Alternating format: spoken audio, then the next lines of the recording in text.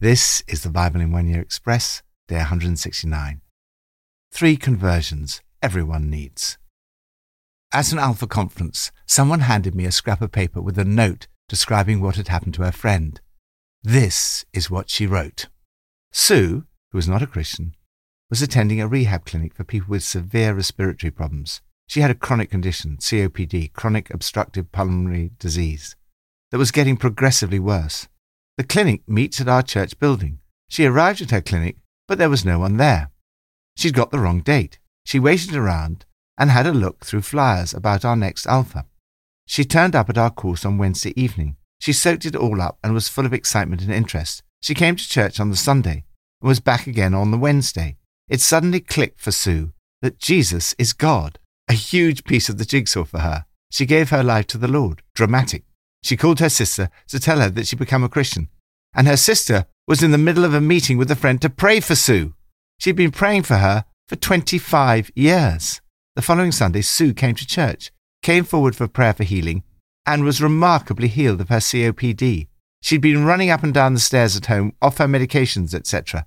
She met with her physio at the medical clinic, who was astonished by what had happened to her. Remarkable difference. She'd been healed and has since prayed for and seen others healed, including one of cancer. On the 30th of April, Sue was baptized and brought over 150 friends and family to celebrate with her.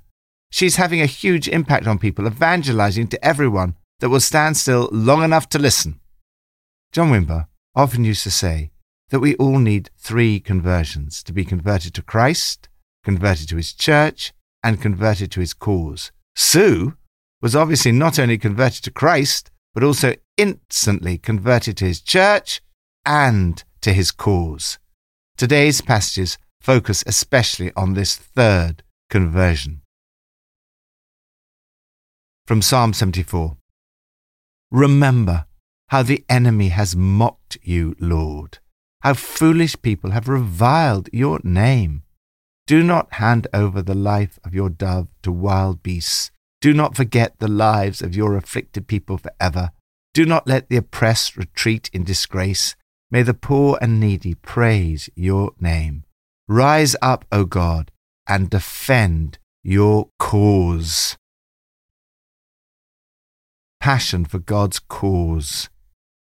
Rise up, O God, and defend your cause, writes the psalmist. He's passionate about God's cause and sees, as we see today, people mocking and even reviling God. He cries out to God, don't forget us. Remember your promises. It can be easy to become downhearted when we see people attacking God's cause. The best way to respond is with passionate prayer. Bring your frustrations to God. Rise up, O God, and defend your cause. Remember how fools mock you all day long. Do not ignore the clamour of your adversaries, the uproar of your enemies, which rises continually. Lord, as we look around at our society today, we see many who mock and revile your name. Rise up, O God, and defend your cause. May your name be glorified. May your kingdom come. New Testament from Acts 12 and 13. On the appointed day, Herod, wearing his royal robes, sat on his throne and delivered a public address to the people. They shouted, "This is the voice of a god, not of a man."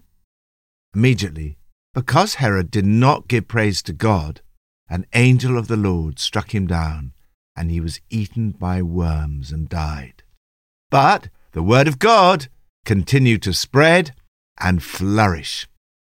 Now, in the church at Antioch, there were prophets and teachers: Barnabas, Simeon, called Niger, Lucius of Cyrene, Manaen, who had been brought up with Herod the Tetrarch, and Saul. While they were worshipping the Lord and fasting, the Holy Spirit said, "Set apart for me Barnabas and Saul for the work to which I have called them." So, after they had fasted and prayed, they placed their hands on them and sent them off. They travelled through the whole island until they came to Paphos. There they met a Jewish sorcerer and false prophet named Bar-Jesus, who was an attendant of the proconsul Sergius Paulus. The proconsul, an intelligent man, sent for Barnabas and Saul because he wanted to hear the word of God. But Elymas the sorcerer, for that was what his name means, opposed them and tried to turn the proconsul from the faith. Then Saul, who was also called Paul, filled with the Holy Spirit, looked straight at Elymas and said, "You are a child of the devil and an enemy of everything that is right. You're full of all kinds of deceit and trickery. Will you never stop perverting the right ways of the Lord? Now the hand of the Lord is against you. You are going to be blind for a time, not even able to see the light of the sun." Immediately mist and darkness came over him, and he groped about, seeking someone to lead him by the hand. When the proconsul saw what had happened, he believed, for he was amazed at the teaching about the Lord. Pursuit of God's cause. Ultimately, nothing can stop God's cause. Herod had success, popularity, power, and great wealth. The people flattered him and shouted, "This is the voice of a god, not a mere mortal." However, that was the last straw. God had had enough of Herod's arrogance and sent an angel to strike him down. Herod had given God no credit for anything. Down he went, rotten to the core, a maggoty old man. If ever there was one, he died. This is contrasted with the Word of God, which, unlike Herod's life, does not end, but the Word of God continued to increase and spread. It grew in leaps and bounds. We see a similar situation as God's cause flourishes despite opposition once more. Saul, who was also called Paul, and Barnabas were confronted by a charlatan called Bar-Jesus, who was as crooked as a corkscrew. He tried to stop the proconsul being converted to Christ. Paul, full of the Holy Spirit, looked him straight in the eye, confronted him with his schemes to cheat people out of God. Bar-Jesus was struck blind, and the proconsul became a believer full of enthusiasm over what they were saying about the Master. Bar-Jesus' attempts to thwart God actually achieved precisely the opposite to what he had hoped. The early church was determined to find out what God was doing and join in. They gathered together to worship the Lord and fast. While they were doing this, the Holy Spirit spoke to them, "Set apart for me Barnabas and Saul for the work to which I've called them." So after they'd fasted and prayed, they placed their hands on them and sent them off. Barnabas and Paul were sent on their way by the Holy Spirit. They were pursuing his cause. They proclaimed the word of God. They were filled with the Holy Spirit. Even the proconsul, an intelligent man, was amazed at Paul's teaching about the Lord. It's so important that you seek God's guidance and help in your ministry and in your life. With God on your side, you can achieve so much more than you could ever dream of in your own strength. Lord, please speak to me by your Holy Spirit. Help me to know what you're calling me to do. I want to proclaim the word of God through the power of the Holy Spirit and pursue your cause with passion. Old Testament, from 1 Kings 3-5. God gave Solomon wisdom and very great insight, and a breadth of understanding as measureless as the sand on the seashore. From all nations, people came to listen to Solomon's wisdom, sent by all the kings of the world who'd heard of his wisdom. Purpose in God's cause. Solomon was called to serve the cause of God in a special way. David had served God's purpose in his own generation. However, he was not allowed to build the temple. God gave that calling to Solomon. Your son, who I will put on the throne in your place, will build the temple for my name. Solomon needed great wisdom in order to fulfill his calling. He had prayed for wisdom. God answered his prayer more than he could ever asked or imagined. God promises to give you the same kind of wisdom if you ask for it. If any of you lacks wisdom, you should ask God, who gives generously to all without finding fault, and it will be given to you. Ask for wisdom in these areas. First, wisdom in decision-making. God gave him wisdom to administer justice. When given the impossible task of deciding to which mother a baby belongs, he comes up with an ingenious idea. The threat of the death of the surviving baby is enough to reveal who the true mother really is.